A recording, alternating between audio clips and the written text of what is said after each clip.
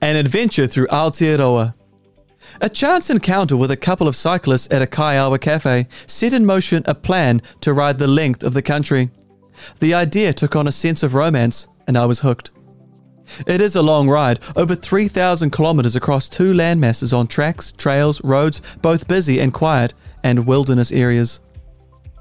I questioned myself, besides the romance and the physical challenge of it, why this journey, and why now? I have ridden bikes for most of my life, including multi-day bike rides with a support vehicle.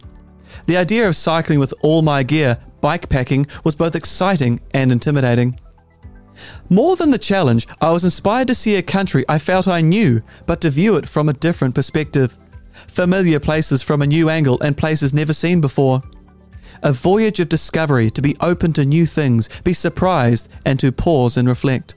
Options to travel have been limited in the last few years with lockdowns and storms, so flexibility and timing would be key to the experience. As a result, I split the trip in two. The North Island in November 2022 and the South Island in February this year.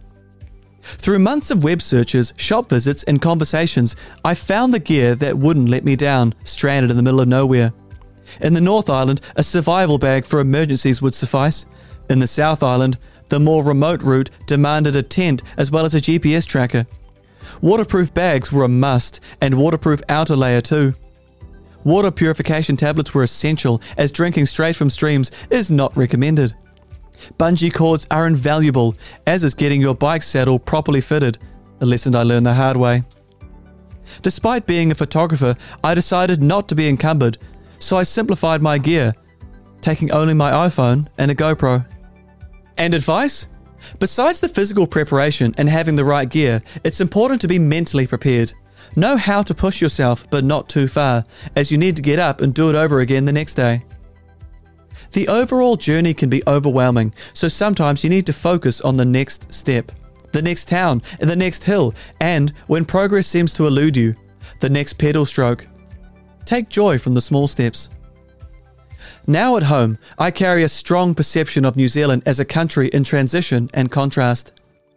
Areas of pristine forest, where trees predate the arrival of man, landscapes modified for farming and development, Māori communities, artefacts and art displaying a vibrant identity, Pākehā communities with relics of the old farming and extractive industries, railway tracks and coach trails abandoned as transport systems changed, now repurposed through ecotourism, modern communities with new architecture, industries, subdivisions and shops, Christchurch, ravaged by the earthquakes, rebuilding and establishing itself, the great forests of Waipawa and Pureora, expansive harbours of Hokianga and Kaipara and the mighty Whanganui River, the broad South Island plains and basins and their endless skies nettled with craggy snow-topped mountains split by braided rivers, canals and lakes, the isolated beauty of remote passes and rough broken roads, art visible throughout the entire country, collectives, exhibitions, galleries, sculptures and murals, all reflecting a deep connection to the country